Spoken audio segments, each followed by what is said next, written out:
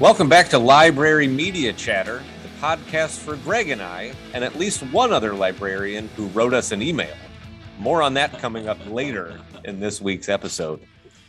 I keep saying week, Greg, but I really feel like month is how I need to train myself to speak. We have not yet gotten to once a week. Not even close.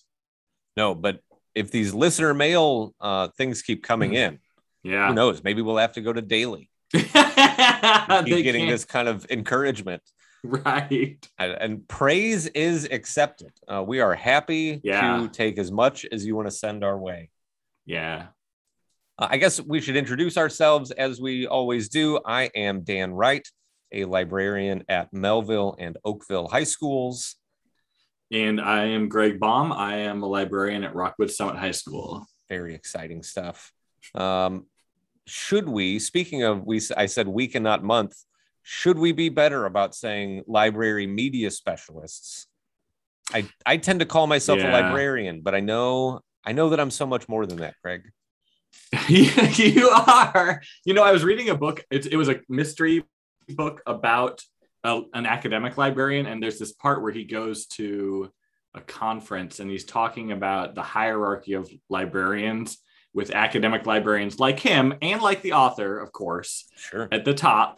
And at the very bottom are school library media specialists. And I wish I had copied down the passage, because it was describing them as these desperate, starving things that needed, and I was like, that's so interesting to me, because I think I've never been a public librarian, like a reference librarian or a librarian at a public library.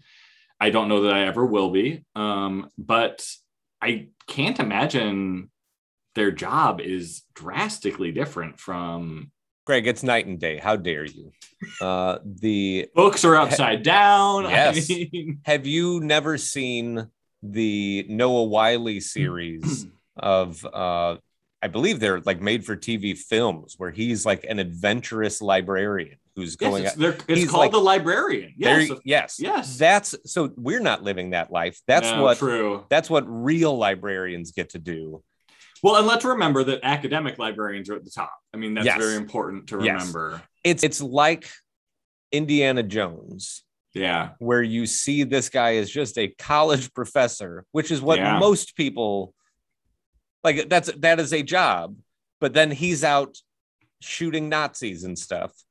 You're like, so that's what that job is. I'm going to go work at a college studying archaeology or whatever. Yeah. And so that is what a college librarian does. If you work in an academic setting, you are also the owner of a multi-pocketed vest and probably a cool hat.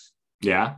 And maybe a whip or I was going to say, how can you forget a whip? The whip is the... Well, that might be just for archaeologists. I don't want to assume anything, but probably some type of anachronistic handheld weapon / tool. Yeah.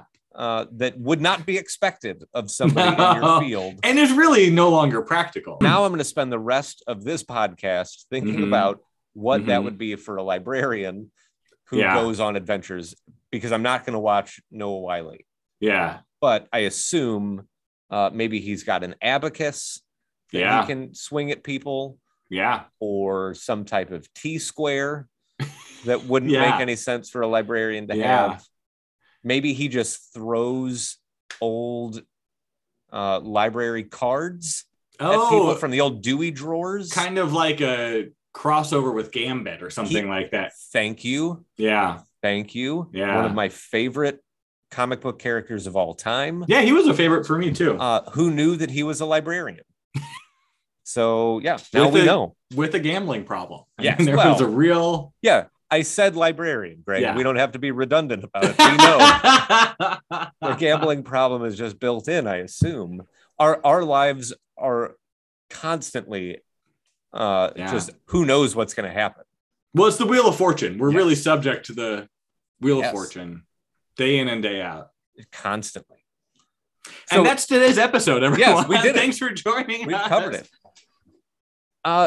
There's no real easy segue into our first segment, so let's just jump right into it. Greg, what are you reading?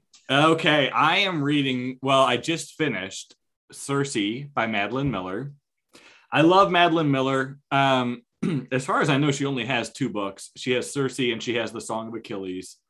If you haven't had high school girls coming into your library yet asking for Song of Achilles because it's on Book Talk, I assume you will eventually.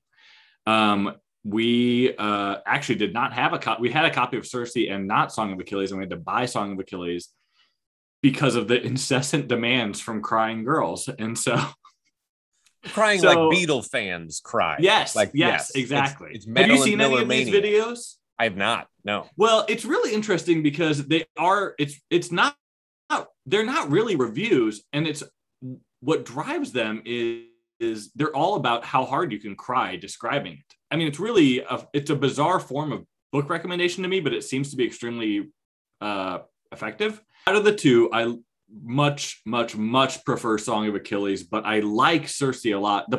So Circe is about the character from Odysseus. It is basically an imagining of what her life story might have been. Okay. And the problem with that is that Circe spent most of her life alone on an island. Yes. So there is a lot. There is, and part of the problem is that it's also a story about what it would be like to be a smart and ultimately powerful woman in a society that marginalizes and oppresses women. And I understand that that's an important story and a powerful story. However, much of the book is about staging how Circe is powerless and how she is helpless. And so it drags. I mean, there's just a lot of time where she's not doing much. Okay. And there are only so many men to turn into pigs, Greg. Right. And you know, it is, again, I really like it. Madeline Miller is a fantastic writer. It's a beautiful book. Song of Achilles just moved more. There's more going on, and there are more things. There were more things regularly at stake and more kind of events happening. So I just really, and you know, that story was also more interesting to me because I was already aware of it. Like a lot of the Circe story is just made up, you know, and so by Miller. And so, you know, I mean, it's a good story, but it didn't have quite the same allure for me. Okay. Yeah. That sounds interesting though. So if you're into mythology or you liked the Odyssey, or maybe you just enjoy crying while describing things, it would be if you're like, so like our 10th grade does a hero's journey book. And if you were looking for a book club for a mid to stronger student, this would be a great choice for that, because you've got a female protagonist, you've got, you know, great writing. There's some really strong thematic, you know, work going on. So I think you could do more with it than you could with like a lot of YA novels. Sure. But it would probably not be a good all class pick, because it is written for, you know, literate adults. Sure. Yeah. Which is it's a shrinking population. Yeah. It is a niche audience. It is. It sure is. Yeah. How about you? What are you reading? So I am in the middle of Fly Like a Girl by Mary Jennings. I don't know if it's pronounced Hagar or Hager. Okay. It is a YA adaptation of her memoir, Shoot Like a Girl. Okay. She was and I don't know, I'm saying was because I haven't gotten to the end, so I don't know where she is in her life. I didn't do any research on her in the middle. Yeah. She was a pilot. She went up through the Air Force and joined the Air National Guard to be able to kind of advance.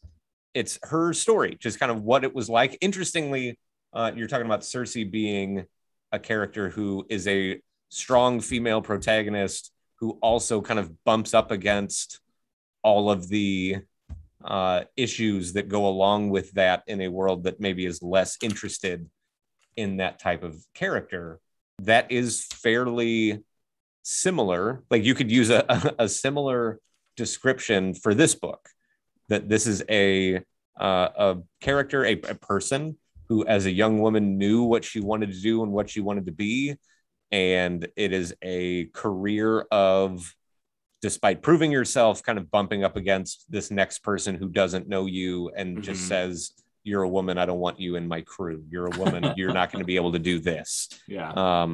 In one of the earlier chapters, she talks about a story where as she was going up, you kind of get rated as a marksman. So you go and you do training and you work with different firearms. And she had been kind of put down by an officer above her about being a woman and you're not going to be able to blah, blah, blah. And so she goes to the range and she's working toward this high rating. And after she was done and she had gotten expert status on whatever the gun was, the male officer in charge of it was like, man, you really shoot like a girl. And she goes, so awful. well, and that's the feeling, right? And she's like, I was ready to just yell at this guy and freak out at him. And he goes, no, you don't understand me. A lot of the times men come in and they want to show off and they get real tense and they have to prove whatever and one up everybody around them. And they they're not as good. Because when you're tense and you're squeezing the trigger the wrong way, like it pulls you off of your line and that calmness isn't there. And the ability to kind of handle pressure isn't there. It's like, I see so many women come through here that are incredible. And in fact, I want to say maybe he mentioned that during the Cold War and during World War II and different times that I want to say it was Russia used a lot of women as snipers because they recognized how much better they were. If you're going to stereotype, like how much better they were at shooting than most men were. And then, so she was like, that made me feel really good. And it made me want, and he said the same thing applied. Some of those same things work in favor of female pilots, that they are less likely to experience the same issues from G-force and other things. And she's like, I thought he was kind of just buttering me up and trying to make me feel good. So I researched it and it turns out that that's true. Oh, wow. There are like physiological things that make women potentially better pilots, like that you're built a different way, that you can handle things a different way. And so she's like, so I was already shooting like a girl one day. I hope that I can fly like a girl. Oh, cool. And I thought that was just a neat story where it's not a pity party book. Yeah. It's not, these men treated me terribly, although there are a lot of instances of that. It's not the whole book. It's kind of key moments, but it's also her like, yeah. And then I dealt with it and I moved on and I continued to kind of follow my course. So it's been good. It's been an interesting read for sure. It's a world. I don't read a lot of military anything. So it's been a pretty good one. So if you have students that are into military things or female readers or any reader, I guess, who's interested in strong female characters, this would be a nonfiction I would absolutely push some people toward. And it's a dogwood, which was cool. So it was another one of those great nominees. That's awesome. Yeah. So I think that's our what are you reading for this month? See, I used it correctly there. Yes. And it's time for our first commercial break. Yeah, that's right. This episode is brought to you by the Dewey Decimal number 391, which means it's time for Greg's favorite game, Do We Know Our Dewey? I'm going to name books with call numbers that start 391, and Greg is going to guess what that section is all about. I believe last episode was a very easy one. Yeah. This episode, I think Dewey's going easy on you. Maybe they're lying in wait, Greg, that it's going to be a couple episodes from now and you're going to be totally stuck. But I think that we're building your confidence up. Dewey keeps sending me these numbers, and I think along with the big checks. Yeah, bring it on. Yes. Okay, so here are some highlights from the Melville and Oakville libraries in 391. Fashion, the 20th Century by Francois, I'm going to butcher this, Boideau. I like it. The Complete History of Costume and Fashion from Ancient Egypt to the Present Day by Bronwyn Cosgrave. Fashions of a Decade series by Patricia Baker. And Uniforms, Why We Are What We Wear by Paul Fussell. Greg, what is the theme of this week's section? I'm going to go with fashion. You nailed it. Yes, got it. I appreciate Dewey sending us this number for this episode, because I think our libraries have books like this. Yeah. But our teachers and students don't necessarily know. So I was interested to kind of notice what we had in our libraries, to see like, oh, I bet there are classes that would get a kick out of being able to kind of go through history and looking at these things, or costuming or whatever. So I was really interested in that. Yeah, I know when we did our reading last year, my co-librarian, Margaret Sullivan, recommended that we keep several of these fashion books, especially the ones that were kind of, like you said, the history and the decade kind, because we apparently do have classes that use them. And so it's been, last year was so strange because of the pandemic, but I'm looking forward to seeing what, happens this year and how we can help them use those resources. For sure. Yeah. So thanks to Dewey, number 391, for sponsoring this episode. All right, we're back with episode 5 of the Library Media Chatter podcast. Let's get right into a listener mail segment. Oh, it's going to be new. It's combined with. Yes. With What Are You Doing? Yeah. This episode's What Are You Doing? Comes from a listener mail. We got an email from Megan Vallis at Truman Middle School in the Lindbergh district. And on top of a lot of nice things that she said, mostly about Greg. Right. What she had asked about or was interested in our thoughts on or our experiences with was making nonfiction more visible or browsable, in the way that we've genrefied fiction, so that kids can find things, and teachers for that matter can find what they're looking for a little bit more clearly. And a few episodes ago, we talked about the way that Melville High School had genrefied our biography and graphic novel sections to try to make that a little bit easier for people to find. She was looking for feedback on ways that maybe she can, and a lot of libraries, I think, are in the same world, I imagine. How do we make nonfiction as easy to dig through without having to dig as possible? Frank, do you notice that you've had a similar issue in your library? That kind of like, I'm looking for a book on X and I have no idea where I'm supposed to go for that. I think one of the things that is difficult about browsing nonfiction in our library is that our nonfiction is not, genrefied in any way, not even the biographies, like as you've talked about doing, which means that, we have it organized by the Dewey system, as you can tell by my mastery of it. Yes. And it is browsing a set of subjects, say like, you could go to 391 or whatever and browse, and the types of books, even though they're all nonfiction, are going to be drastically different. And so I think one of the challenges to browsing is browsing nonfiction is, when people browse, they're genuinely looking for something that's like easily readable, like something that they might just be able to, dive into. And that's really, in the way we have it currently organized, not readily apparent. You know what I mean? Yes. Does that make sense? Yeah, because I think, and I believe we've mentioned this before, I used to work at Rockwood Summit High School, so I'm familiar with that library. And the two that I work in have kind of similar layouts, right? Our fiction is labeled. We have big signs pointing to, this is where the fantasy books are, and this is where these are. And you can see on the spine labels, and you can all of these different things that kind of point you where you might want to go. And obviously forward facing, those books of high interest in all your sections is going to be something probably all of us do to some extent. But yeah, like, how do I find anything?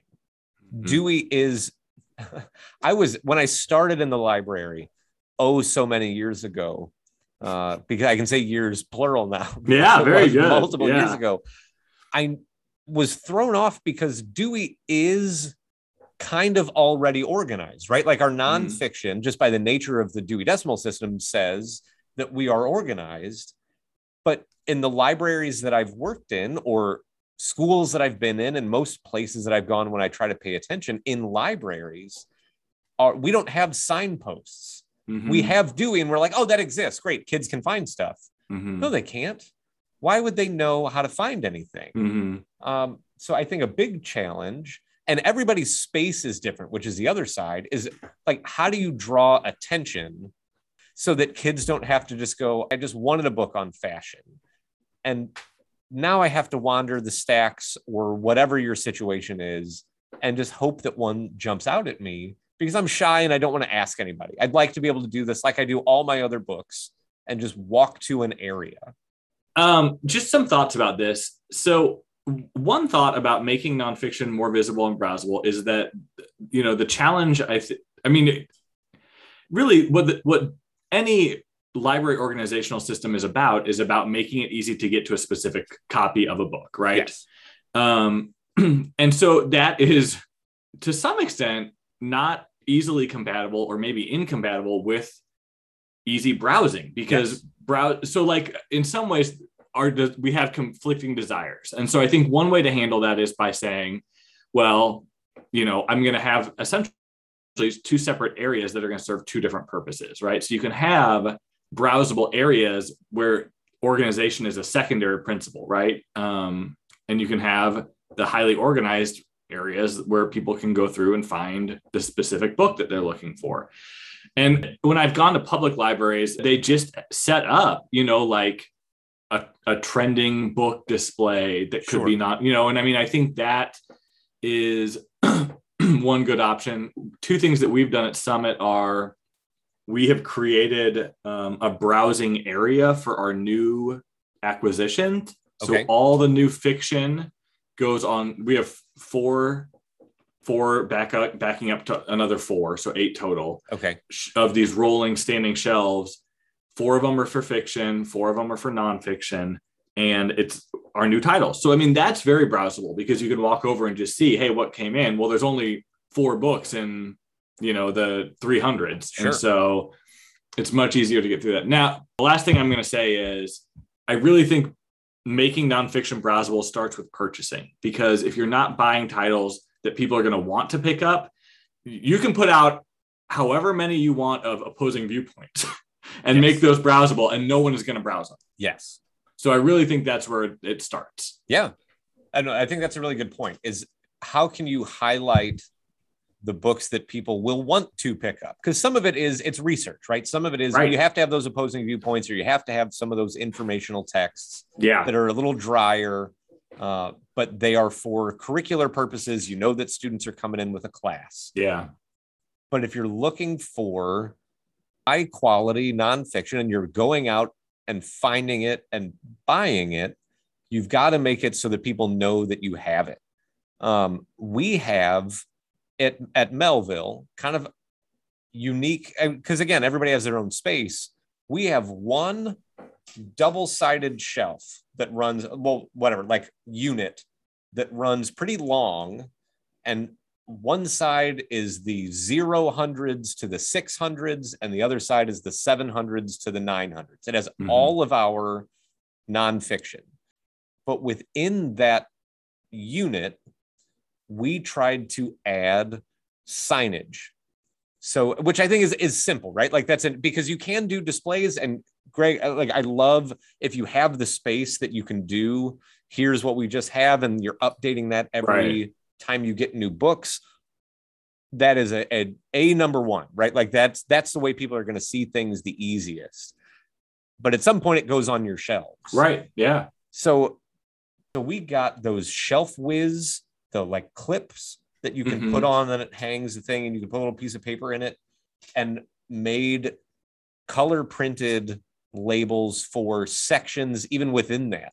So we had a lot of kids at Melville interested in true crime books.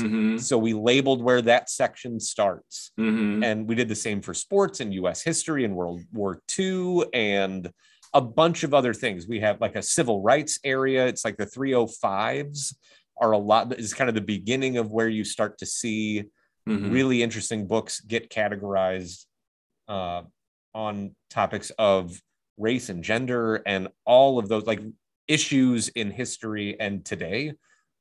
and went, oh, we have a lot of kids looking for these types of things. And so even just that, like something, how do you, if I'm standing in the library, I shouldn't have to be looking at the correct shelf to know the general idea of where to go, right? Gotcha. So how do you make it that it's visible that this is where you're headed? Your new stuff, those purchases that you're talking about, I think that's absolutely right. But eventually it goes on your shelf. Yeah. And I've been in some libraries that don't forward face books at all. So I'm looking at a shelf and I'm just seeing spines. Well, that's not going to draw my attention to anything. Right. So how do you make it so that kids want to, and just that act, get rid of as much as you can that's irrelevant, so that you can, when you have the relevant books, you can forward face those on your shelf and bring people's eyes to them.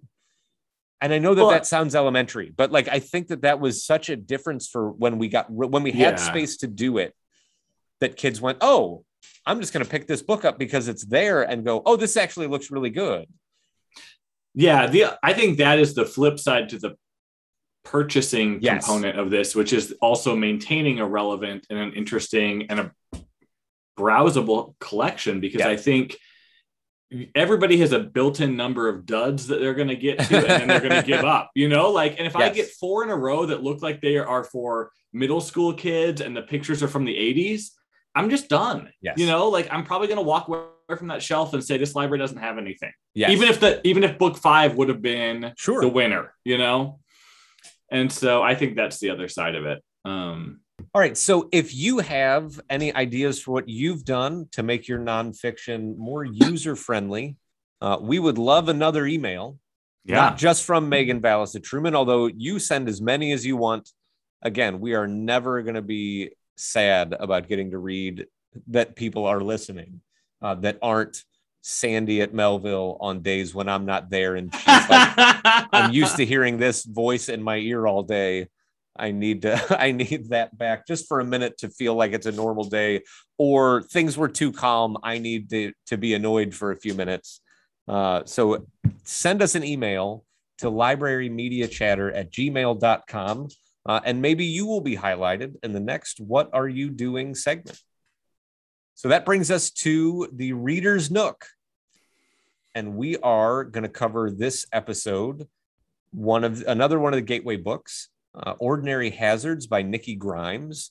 This is I'm going to say, rare instance of a memoir, of a nonfiction being included in the Gateways. We never seem to get more than one a year, if we get one. Mm-hmm. And now that the Dogwoods exist, my assumption is that number will go to 0, because we'll be able to highlight those in the Dogwoods.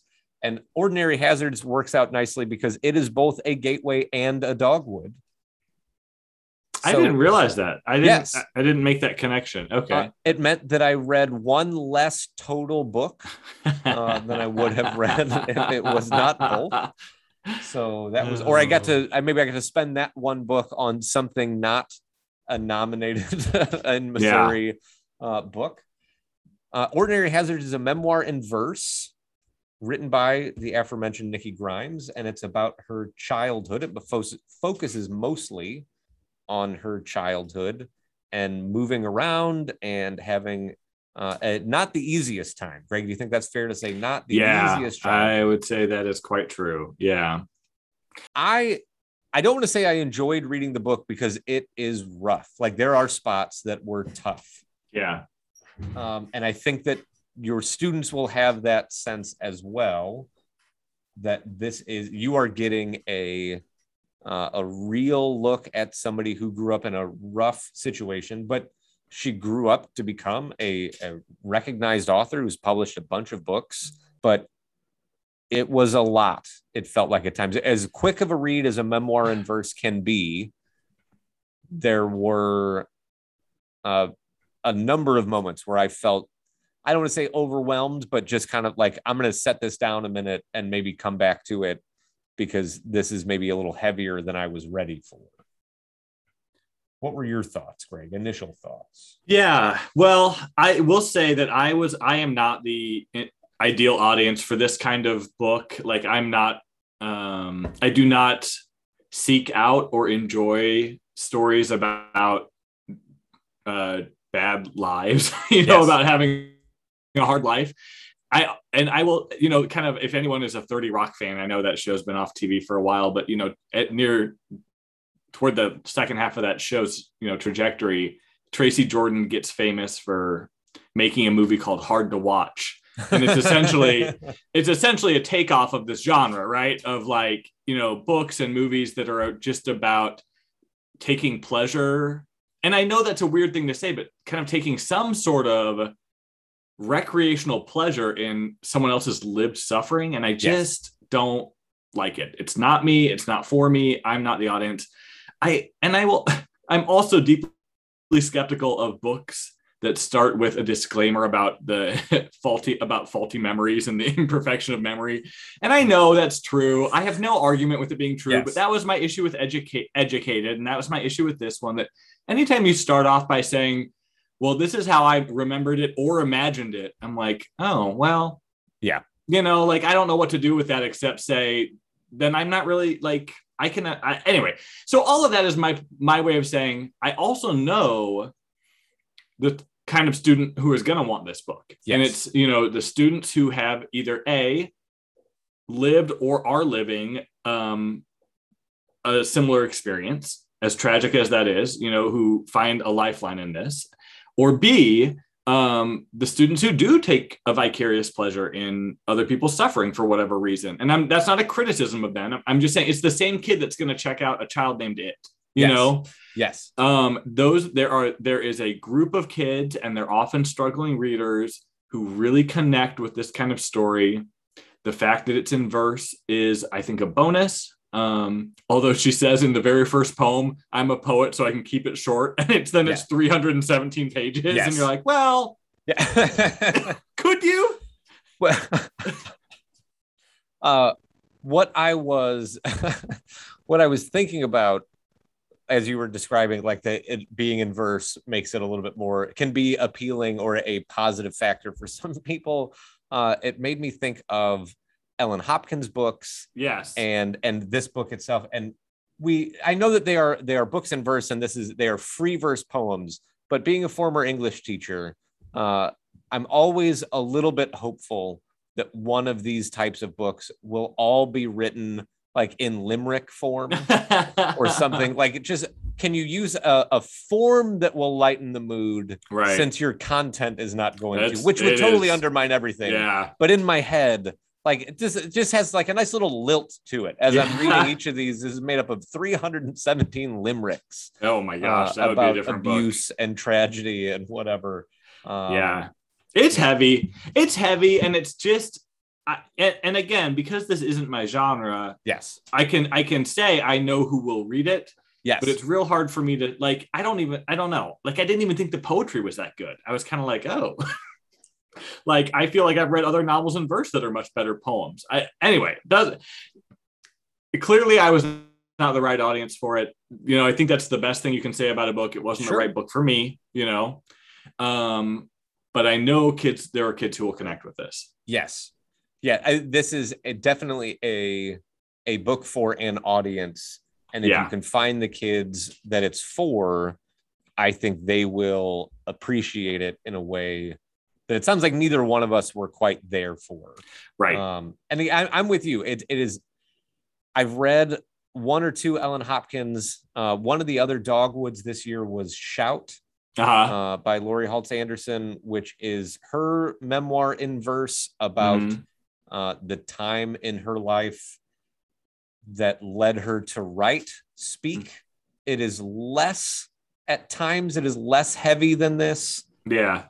But it's one of those, like, it's not you, it's me.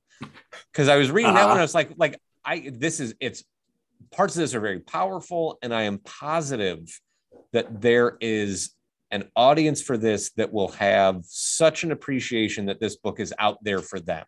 Yeah. And it's not me. And yeah, there's part of me that wishes I could connect to it a little bit more, but the majority of me is very happy that I can't, that it's just like, and that's maybe a place of privilege or whatever you want to call it, but it's just not, it's not the thing that I'm looking for when I have some time to read. Yeah. Well, and I just think, I mean, that's the reality of publishing. Just as a side note, is that lots of books are published, often with very niche audiences or audience, and even best-selling books are still only, think of the best-selling books like Harry Potter or 50 Shades of Grey, or even those are only read by a fraction of the population. I mean, so I think it's totally fine to say, this is a book with a specific audience, and our job is to help that audience find it, and And I think your connection to A Child Called It, which is a book that's been out for a very long time and continues to get students that are interested in reading it. I think this would be kind of right in that realm. I'm glad that you made that, because I had not made that connection. As soon as you said it, I went, oh yes, that's the way to sell it. Those are the kids when they're like, okay, I read, this is a book that I read. Do you have anything else? Yes, I do. Yeah. And it's a very different story in a lot of ways, because it's her unique story. Yes. But the types of things and the feelings and whatever, as you're reading it, I think that's a perfect connection there. Oh, good. So well done, Greg. Thank you. You'll bring me back for episode 6. Yes. Yeah. Okay. Well, yeah, because it's not just going to be me, and there's not a long line of people that are going, when can I record with Dan Wright about books? Okay, so that's the end of this Reader's Nook. I think we covered it. Yeah. Which we'll go to our last commercial break, and then we'll wrap things up. This episode is brought to you by Spine Labels. We go on the spine of a book and provide useful information about that book. Dewey number, maybe genre, and which book in a series it is. You know what we are. We can be helpful to librarians and patrons alike. Spine Labels. Please don't ignore us. Oh my gosh. Okay, I think that just about wraps it up for this episode of Library Media Chatter. I do want to let you know that our normal segment at the end, that will, due to ongoing legal issues, will no longer be mentioning a certain English teacher turned physical education instructor. So this has to end a little bit differently.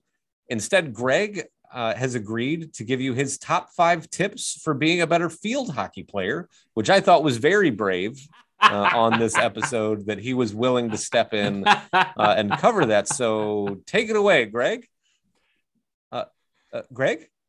No? Oh, sorry. Greg is experiencing technical difficulties, apparently. So we're all out of time. Until next time, remember, read responsibly, use a bookmark.